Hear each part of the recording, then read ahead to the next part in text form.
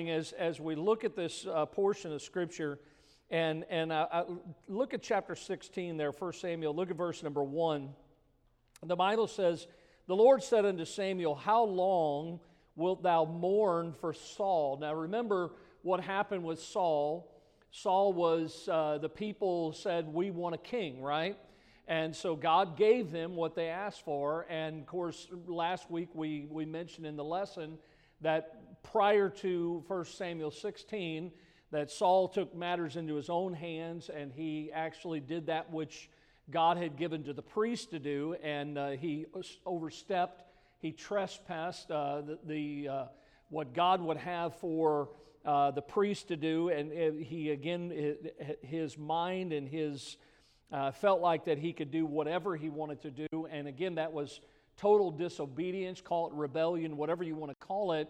But the Bible says here in chapter 16 that God said to Samuel, "How long wilt thou mourn for Saul, seeing I have rejected him from reigning over Israel? Fill thine horn with oil, and go, and I will send thee to Jesse the Bethlehemite, for I have provided me a king among his sons." Now again, that's God's way, is that when someone passes off the scene, when something happens like a Saul, that God always has someone waiting in the wings, that God always has a plan, and that's what we see taking place here, that God had already, as he says here, provided me a king among his sons. And Samuel said, "How can I go? If Saul hear it, he will kill me." And the Lord said, "Take an heifer with thee, and say, I am come to sacrifice to the Lord, and call Jesse to the sacrifice, and I will show thee what thou shalt do, and thou shalt anoint unto me him whom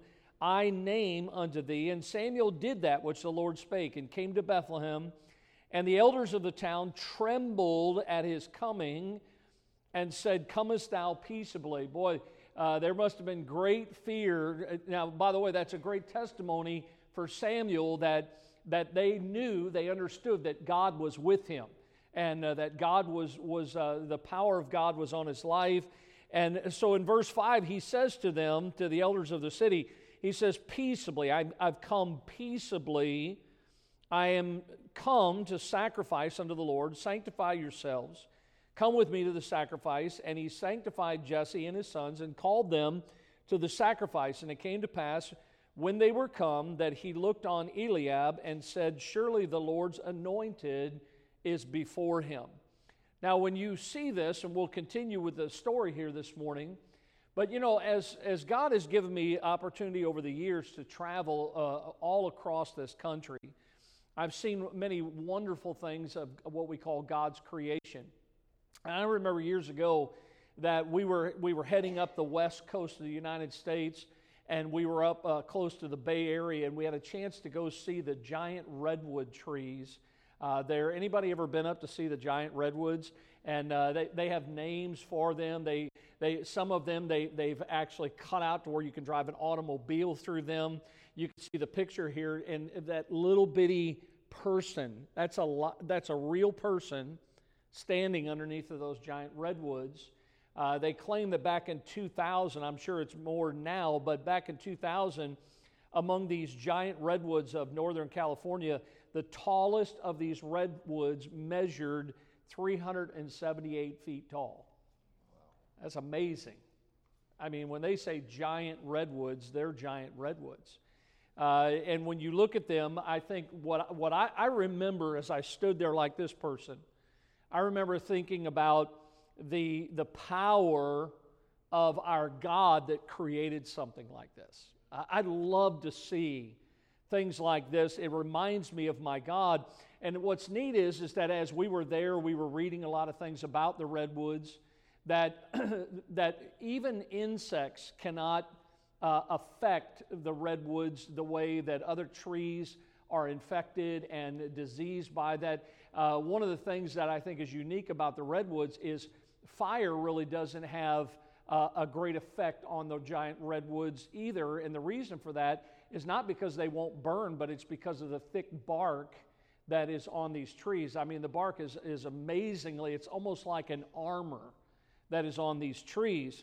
And I was thinking about how, not only do we see these trees and how massive they are, the giants that they are, but when I was thinking about these trees, I was thinking about David.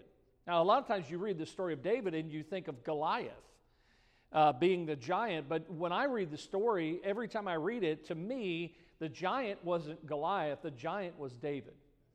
I think a lot of times it's perception. I guess I've always been that way, is I always root, when it comes to sports, I always root for the underdog, the small guy, the one that's playing the Patriots. That's the one I usually root for. So this week I'm a Jets fan. But the thing is that David stood as a giant for God. And just like these trees are a testimony for God, David was a testimony for God. And we could talk about David all day long, but think about this. You and I could be a modern-day David. All of us face things in our lives that are giants to us. Now, it may not be named Goliath, but every one of us are going to face things with insurmountable odds. And the human nature is there's no way that I can defeat this. And you're right, there's no way you or I can. But we have a God that can. And that's what I want you to see from this story this morning, because as you think about David's life, listen, among all the kings of Israel, there was no king that was loved more than David. There was no king that was mentioned more than David. David became a giant for God among men. We think about David's heart. His heart was so focused on God that nothing could destroy the passion that he had for God. David stood firm, and we'll look at this this morning. David, even when he was being ridiculed by those that were even close to him, David still stood for God. A lot of times that's what happens in our lives, is when those that are closest, family, friends, co-workers, start to ridicule us and make fun of us. Here's what we do a lot of times is we'll take off running, or we'll just close our mouth and we'll become quiet instead of standing the way that David stood in his day. David was used in his life to establish the faith of Israel. What a great example that David was for Israel. He gave them a model, something to follow, just as we today are looking to Jesus. And we're trying to pattern our lives after the Lord Jesus Christ. Now, again, when you think about coming on this scene in 1 Samuel 16, how God directs Samuel to go, and he wants him to anoint a new king. And then Samuel's a little apprehensive because he's like, what if Saul hears that I'm coming? And again, Saul was a man that, because of his behavior, the Bible says that God rejected him from being a king. And so what did God do? God chose him a new king. And it all began, first of all, this morning with David's calling. Go back to verse number 6. Look what the Bible says here in 1 Samuel 16, verse 6. It came to pass when they were come that he, Samuel, looked on Eliab and said, surely the Lord's anointed is before him. But the Lord said unto Samuel, look not on his countenance or on the height of his stature, because I have refused him. For the Lord seeth not as man seeth, for man looketh on the outward appearance, but the Lord looketh on the heart. Then Jesse called Abinadab and made him pass before Samuel. And he said, neither hath the Lord chosen this. Then Jesse made Shammah to pass by. And he said, neither hath the Lord chosen this. Again, Jesse made 7 of his sons to pass before Samuel. And Samuel said unto Jesse, the Lord hath not chosen these. And Samuel said unto Jesse, are here all thy children? And he said, there remaineth yet the youngest, and behold, he keepeth the sheep. And Samuel said unto Jesse, send and fetch him, for we will not sit down until he come hither. And he sent and brought him in. Now he was ruddy and withal of a beautiful countenance, and goodly to look on. And the Lord said, arise, anoint him, for this is he. Then Samuel took the horn of oil and anointed him in the midst of his brethren, and the Spirit of the Lord came upon David from that day forward. So Samuel rose up and went to Ramah. So the purpose, notice here this morning, the purpose of his calling was twofold. And the first reason that God called David was because Saul was the king of the people's choice. But remember, Saul was not God's choice.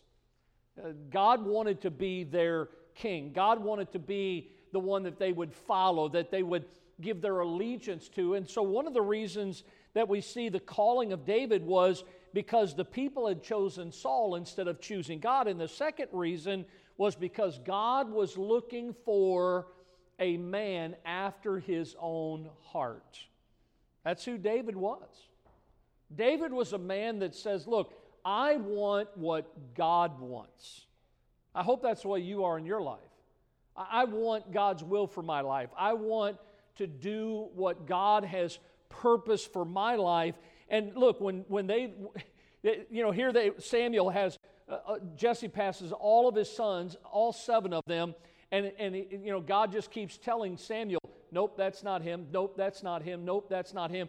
And I mean, Samuel's thinking, look how big this guy is. Look at the abilities that this guy has. And after 7 sons, he says, is this all your sons? And then all of a sudden, Jesse says, well, and I don't know how he said it, but it was almost like, well, I have one more. But I mean, he's not much. I mean, he's not as big as his brothers. He doesn't have the abilities. He's not a man of war, per se, the way his brothers are. It's interesting, the description of David. He was ruddy and with all of a beautiful countenance, goodly to look upon. And he's like, well, I've got one more son. Okay, we'll go get him because we're not going to sit down until he comes. And so here comes David. David, the condition of his heart, not his stature, not his complexion, it was the condition of his heart that brought God's favor. Did you hear that? It was the condition of his heart. How's your heart today? David, listen, I've heard it said many, many times, and it is true. You remember when you were in school, I mean, maybe I'm dating myself, I don't know if they do this anymore, but remember the old yearbooks where they always put in there the most likely to what? Succeed. And they would always put, and many times you would look back in those yearbooks and you'd be like, where is that guy today? And sometimes I heard people say, well, I'll tell you where he's at, he's in prison. See, oftentimes it's the people that we think are going to be somebody that really don't ever materialize into anything. And it's the people that to us would be the least likely candidate is the one that God says, that's the person that I want right there. And that was probably David. God was looking for somebody that had his heart. And can I tell you, look, this wasn't just in David's day. God today is still looking for people that have a heart for God, that want to do what God would have them to do, who are willing to serve the Lord. Now, you all are familiar with Psalm 23, right? The Lord is my shepherd, I shall not want, right? Look at these aspects of David's heart. David's heart, he had a believing heart. Verse number 1 in Psalm 23, the Lord is my shepherd. David had a teachable heart. David said this in verse 2, he maketh me to lie down, he leadeth me beside the still waters. David was teaching. Even as a king, David was teachable. Don't ever lose the spirit of being teachable. All of us are still growing and learning as Christians. David had a heart that was a holy heart. He said there in verse 3 of Psalm 23, He leadeth me in the paths of righteousness for His name's sake. Notice David, verse 4, Psalm 23, he had a confident heart. He says, yea, though I walk through the valley of the shadow of death, I will fear no evil, for thou art with me. David had a thankful heart. Verse number 5 of Psalm 23, he says, my cup runneth over. God's blessed my life is what he's saying there. David also had a fixed heart. In verse number 6 of Psalm 23, he says, and thou shalt follow me all the days of my life.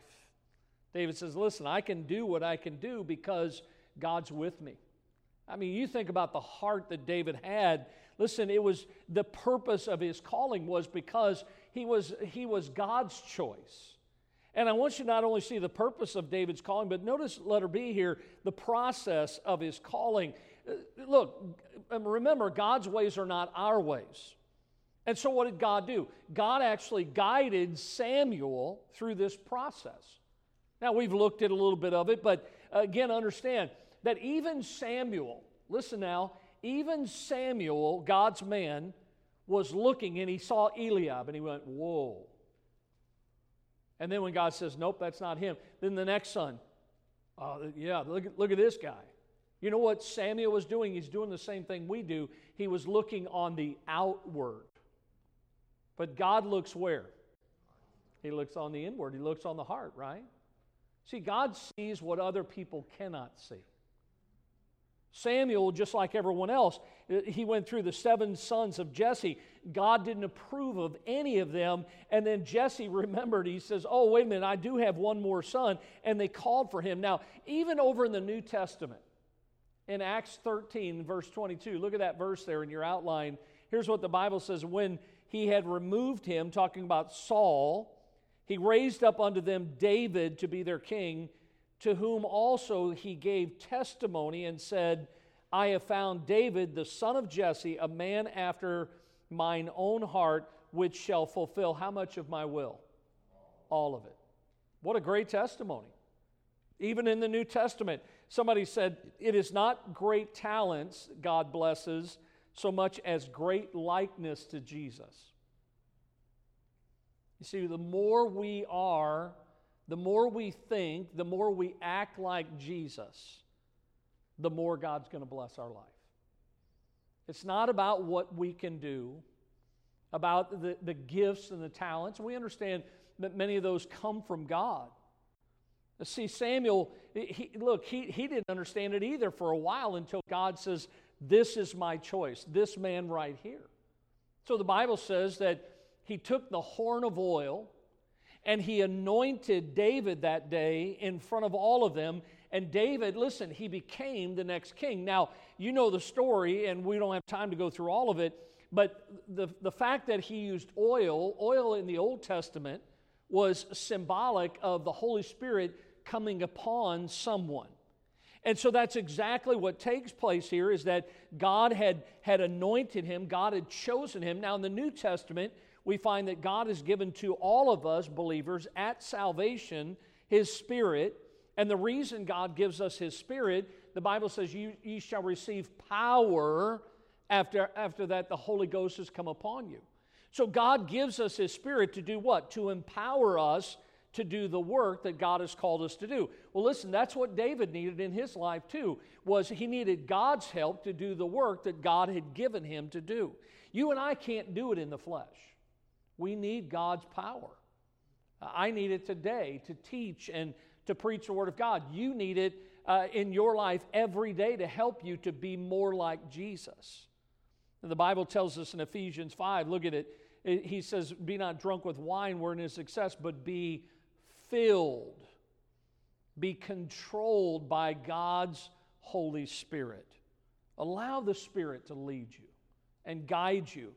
I just shared Acts 1:8 there. Again, this is oftentimes, look at this. If we have the power of the Holy Spirit, we can be witnesses to God, not only in Jerusalem, Judea, Samaria, and unto the uttermost part of the earth.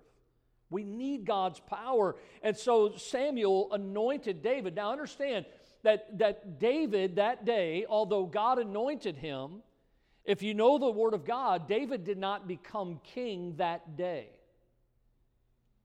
See, there would be a time period. Matter of fact, it would be really many years before David actually took the throne. But here's what I love about David, and this would be hard for a lot of people. that although David knew God had anointed him to be the next king, that he was going to be the next king of Israel, that while he was waiting for God to bring all that together, what did David do? He just stayed faithful, doing what he was doing before God called him to be the next king. So what was he doing? He was still tending the sheep for his father. He was still growing, and as a Christian, he was still, look, why would God allow that to happen? I believe with all my heart, God was using that time period to prepare David for what was going to come in the days ahead. And that's exactly what took place. We see David's calling, but then notice that as God did call David, notice secondly, David's cause. Because as you start to think about David's life, David, as he begins to take his rightful place, notice that his cause is revealed when he fought against Goliath, this giant of the Philistines.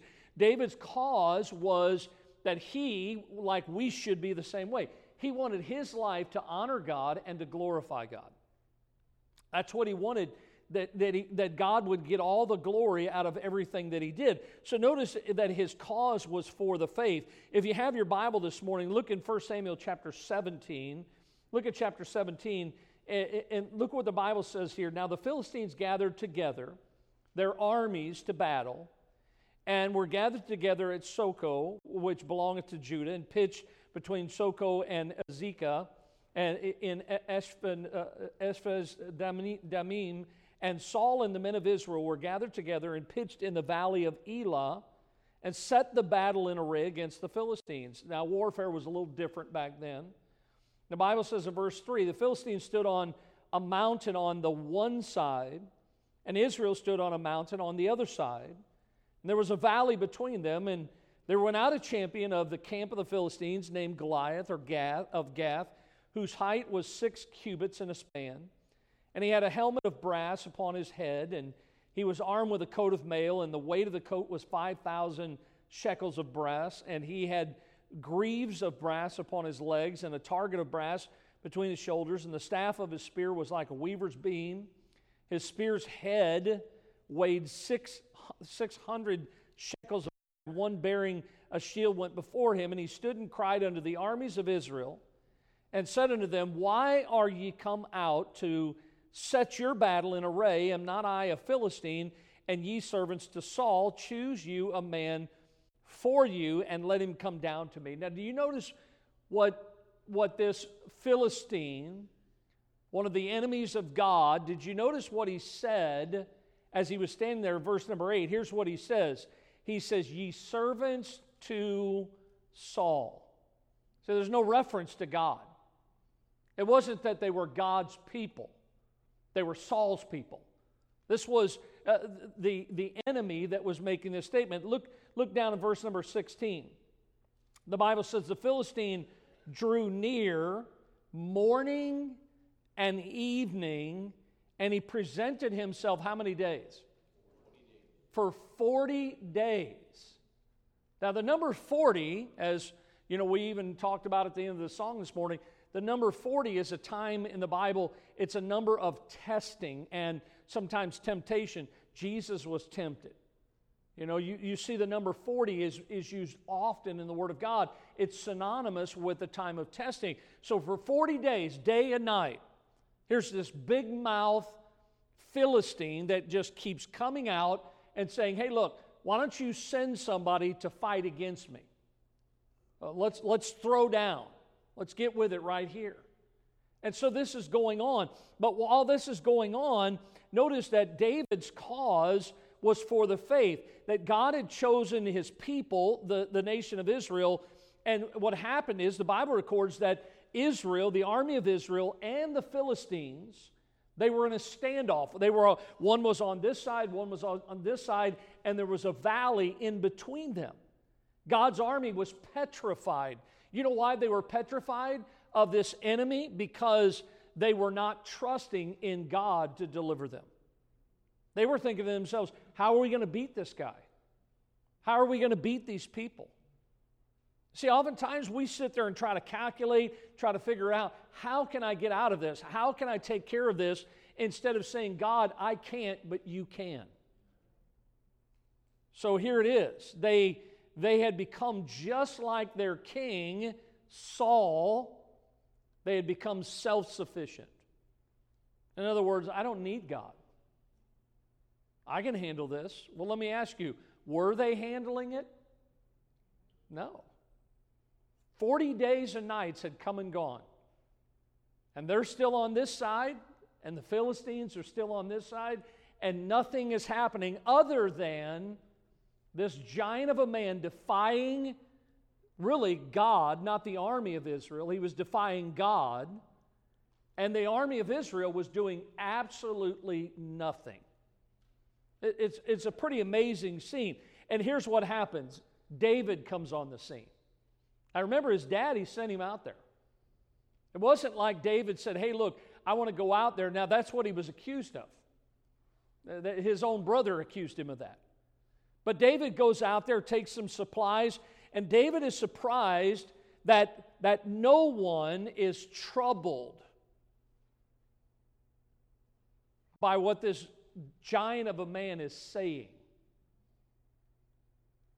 Now, before you start thinking about David and the army of Israel, when you're at work and it's break or lunch, or you're in your cubicle and there's other people working around you, and you hear them talking and blaspheming God and saying jokes off color and mocking Christians, do you say anything? Do you take a stand for God? Say, Pastor, I can't do that.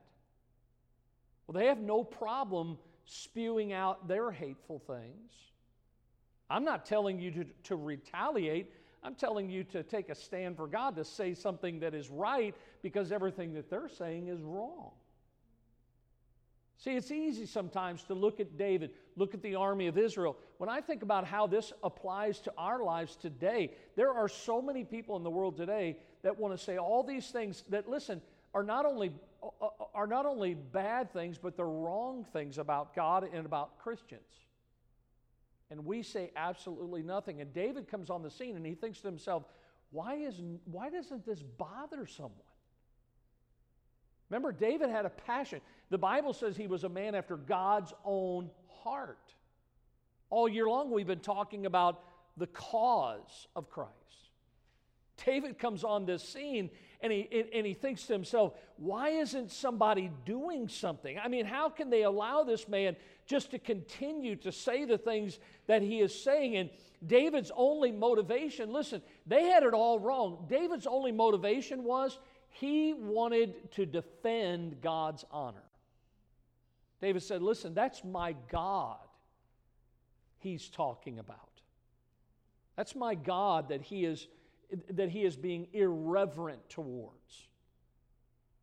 David was not looking, he didn't want recognition, he didn't want to be praised. But he stood that day in a day when no one else would. And you have to ask yourself, if you're ever going to be faced, or maybe you already have, will you or will I stand for God? I've even been around some Christians sometimes who will say things that a Christian ought not to say. And I've seen Christians who did not want to say anything to them. Folks, if it is wrong, it's wrong. Now, again, I think it ought to be done in love, but understand that we, like David, we must live for his cause. Drop down in chapter 17, look at verse 21. Look what the Bible says here. Israel and the Philistines had put the battle in array, army against army. David left his carriage in the hand of the keeper of the carriage, ran into the army, and came and saluted his brethren. And as he talked with them, behold, there came up the champion, the Philistine of Gath, Goliath by name, out of the armies of the Philistines, and spake according to the same words, and David heard them. And all the men of Israel, when they saw the man, fled from him and were sore afraid. The Bible says, and the men of Israel said, have you not seen this man that is come up? Surely to defy Israel is he come up? And it shall be that the man who killeth him, the king will enrich him with great riches, and will give him his daughter, and make his father's house free in Israel. And David spake to the men that stood by him, saying, What shall be done to the man that killeth this Philistine, and taketh away the reproach from Israel? For who is this uncircumcised Philistine, that he should defy the armies of the living God? And the people answered him after this manner, saying, So shall it be done to the man that killeth him. And Eliab his eldest brother heard when he spake unto the men, and Eliab's anger was kindled against David, and he said, Why camest thou down hither? And with whom hast thou left those few sheep in the wilderness? I know thy pride and the naughtiness of thine heart, for thou art come down that thou mightest see the battle. And David said, What have I now done? Is there not what? David says, Isn't there a cause? I mean, look, it's 2019. I still believe there's a cause. I still believe honoring God, defending the Word of God, defending what is right in the eyes of God is still worthy of doing in our day. Just look, not only in David's day, but in our day. Look at the Bible says in 2 Timothy chapter 1 there in your notes. Paul writes these words, Whereunto I am appointed a preacher, an apostle, a teacher of the Gentiles, for the which cause I also suffer these things. Nevertheless, Paul writes, I am not ashamed, for I know whom I have believed, and I am persuaded that he is able to keep that which I have committed unto him against that day. Hey, listen, folks, that was Paul in his day. What about us in our day? Do you believe that God is able? Are you ashamed of God, or are you not ashamed of the person that you have believed on? Look, David's cause was for the faith. And if we're going to live our lives fighting for the cause of Christ, notice letter B, that just like David, his cause was faced. Because again, look at verse 28, because his brother Eliab, his eldest brother, you got to love brothers and how they get along, right? And his brother here, he's accusing David. He criticizes him. And, you know, when I got to thinking about this, he's criticizing David. But let me ask you this. What was Eliab doing? He was doing nothing. It's easy sometimes for people to criticize other people. But listen, most of the time, the ones that are criticizing, listen to this morning, very important lesson. Most of the time, the people that will criticize you are the ones that are doing absolutely nothing for Christ. So you know what you need to do? Don't take a lot of stock in what they have to say. Keep your eyes on the Lord. I mean, it's not like they're leading the charge. It's not like they're going to fight the giant themselves. No. They're paralyzed. They are fearful for their lives. That's what Eliab was doing. But boy, it didn't take long for him to start to criticize David when David says, Is there not a cause? Look at this statement. Let the man who says it cannot be done not disturb the man doing it. Listen, let someone like a David who was being challenged, David was challenged. Listen, he was not only challenged by his brother Eliab, but remember, he was challenged even by Saul. Because the Bible records that even Saul, the king, doubted David's ability. Just like whenever he was anointed, well, I've got one more son. I mean, David was used to that. You know? He was used to that. Anybody ever seen the real-life story that they made a movie out of called Rudy? It's one of my favorite movies. This kid that wanted to play football for Notre Dame. 5'0" he was. He didn't have the mental capacity to get the grades to go into Notre Dame. That's all he wanted to do was play. His dad, his brothers, they all said, You're never going to make... I mean, he had no cheerleaders in his life. He even had to go to a junior college to make the grades so that he could go that he could get accepted and go to Notre Dame. And when he finally got into Notre Dame, he never really made the team. He was one of the, what I would call, tackling dummies. He was on the practice squad. And I love the whole thing because he never quit, even when he was criticized. And look, I'm going to tell you something. If you're going to wait in your life until you have a bunch of cheerleaders, a whole squad of cheerleaders that's standing behind you, rooting you on with their pom-poms, it's not going to happen. You know the only person you need to encourage you? God. Remember what happened to David when the people were thinking about stoning him? David encouraged himself in the Lord. Hey, I can't always wait around for someone. I've got a wonderful Christian wife, and many times she is my cheerleader. She encourages me. But listen, when no one else is around, I'm going to tell you somebody that is always present, and that is the Lord. God's always there to encourage us. And David was challenged by Saul even. Many people believe that David was about 12 to about 17 years of age at this time, somewhere in there. He was, in their standards, their economy, he was a youth. Now again, once they got to be about 18 years of age or so, they considered them men of war. They became a part of the army. But God wanted to use this youth. Hey, if you go back and study many of the great revivals of the days of old, a lot of those revivals were not started by preachers. They were not started by missionaries. They were not started by adults. They were started by teenagers. Study it out. Read about some of the great revivals. Teenagers that had a heart for God. And God used those teenagers to stir the hearts of the adults who we oftentimes become cold and calloused. God can use a young person like He did David. And so, you know, when I look at Saul and I look at Eliab, who both had no confidence in David and both challenged David, you know what they forgot? They forgot about the Lord God of Israel. They forgot about David's God. See, David, his cause was for the faith, and his cause was faced. But then notice that we see here in the passage, David's thirdly is conflict, because all of us, I mentioned earlier, all of us are going to face battles in our lives. And again, whatever you're facing today might seem like a giant to you, but our true character, just like we see here with David, is shown when we have to face those overwhelming odds.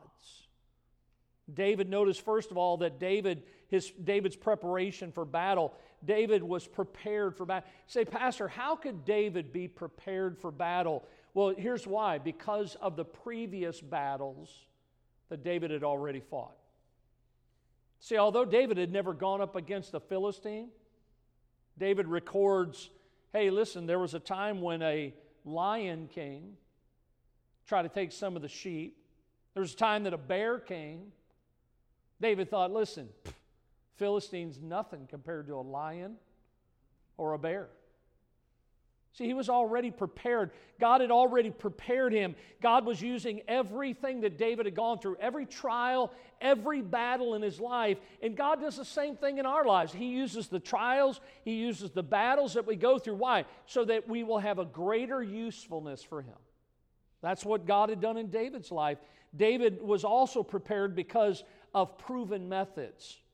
Now, remember how the Bible records that Saul says, hey, look, go get my armor. And they tried to put Saul's armor on David. Saul wasn't as big as Goliath, but he was much bigger than David. And they tried to put Saul's armor on David. And David, he can't move. He can't even walk. David says, I haven't proved this. In other words, this hasn't been something that I've gone into battle with. So what did David say? Well, David says, you know what? I think I'm just going to stay with what works. And so David reaches into his bag and he pulls out his sling. This is all David had. Was something just like this. Say, Pastor, where'd you get that from? David gave it to me. David showed me how to work it too. And so David says, well, wait a minute, I've got my sling. He said, and so the Bible records that David goes down to the brook. We had the privilege to go down to that brook when we were in the Holy Land. Remember going down there, Brother Roman? And we went down there. I'm going to tell you something. We were like kids in a candy store. We were looking around, and I found 1, 2, 3, 4, 5. And you can come up after class and feel these. These are smooth stones. Say, why 5? Because that's what the Bible says. David picked 5 smooth stones out of the brook. That's all he needed. Did he need 5? He only needed 1. God only needed 1. And so David says, look, I think I'm just going to stay with God's proven methods. You know, a lot of times people say, Pastor, why do we still do things the way we do here at church? Pastor, why don't you get with the times? Why don't we move the pulpit out of the way, and why don't we get some colored lights and have a little dancing and throw our hands up in the air, and why don't we change? Everybody else is. Why don't we just get rid of all that stuff? You know, I mean, listen, that's outdated. It's archaic. Look at the Bible says in 1 Corinthians chapter 1. God hath chosen the foolish things of the world to confound the wise, and God hath chosen the weak things of the world to confound the things which are mighty, and God has chosen the base things of the world and the things which are despised hath God chosen, yea, and the things which are not, to bring to naught things that are, that no flesh should glory in His presence. You see, God wants to be glorified. It's not about our methods. It's not about, you know, it's all about God. Amen. David knew that day. And David was prepared. And notice David's power in battle. I mean, Goliath was the best man that the world could produce. Do we have a picture of the valley there? Did I put that in the slides? Right there. We stood right here. Remember that, Roman? We stood right there. That's the valley of Elah today. Those roads that you see, they weren't there back in the days of David. But the battle was set in array. There was the army of the Philistines on one side, and what you can see straight ahead, that's where the army of Israel was at. And David was prepared, but listen, what David needed was he needed God's power. And look, the world always seems to have the advantage. I mean, nobody could stand up against this Goliath of a man. But can I tell you, with God, all things are possible. I can do all things through Christ, which strengtheneth me. David's power in battle, where did it come from? It came from his trust in the Lord. David says, look, I trusted God when it came to the lion. I trusted God when it came to the bear. This Philistine, I'm just going to trust God. He put the one stone in the sling. He trusted God. David's power. He was confident in what God could do. He was so focused that it didn't matter what Eliab said. It didn't matter what the army of it. It didn't matter what Saul thought. The only thing that mattered is that he knew that God was able. Zechariah said this. He answered and spake unto me, saying, this is the word of the Lord unto Zerubbabel, saying, not by might nor by power, but by my spirit, saith the Lord. David was prepared. David had power when he went up against this giant. And then notice David's prevailing in battle, how that Goliath rose. And I love this, how the giant comes. He starts to make his way. And the Bible says David ran towards the giant. I mean, everybody else was standing still or going the other direction. But David ran. He defeated the giant with the stones and the sling. And God's power was upon him. Why? Because he stood for God that day. He had faith in God. And we need to claim faith in God today and realize that God still has the power, that God is still faithful today. Look at Psalm 115. Now unto us, O Lord, not unto us, but unto thy name give glory, for thy mercy and for thy truth's sake. Wherefore should the heathen say, where is now their God? But our God is in the heavens. He hath done whatsoever He hath pleased. Matthew 19, verse 26, Jesus beheld them and said, with men this is impossible, but with God all things are possible. Can God's people say amen to that? All things are possible. David was on a journey of faith. Hey, listen, this giant, just like a giant in your life, it was just another chapter in his life. It was just another test of his faith. And can I tell you this morning that David did all that God asked him to do, that he was a man after God's own heart. He was committed to the cause that God had called him to do. And we too, when we face our giants, look, you may not have a sling and some stones, but I'll tell you what you do have. You have the same thing that David had. You have an all-powerful God. And your faith needs to be in Him and not in what you can do and not in what I can do. May God give us that faith to face our giants. Some of you today, I guarantee you, are facing some things that are way too big for you, but they're this big to God. And you just need to have faith in God this morning. Let's pray. Lord, thank you again for how good you are to us and how you work. Lord, that oftentimes we see that we try to do things our way and we fail miserably. Lord, help us to see from the life of David that even when his brothers, the army, Saul, many others, doubted his ability, he knew that it wasn't in his power that the victory would come. It was through the power of Almighty God. And I pray that you'd help us to have that kind of faith today and every day, to live for you, to defeat the giants in our life. In Christ's name we pray.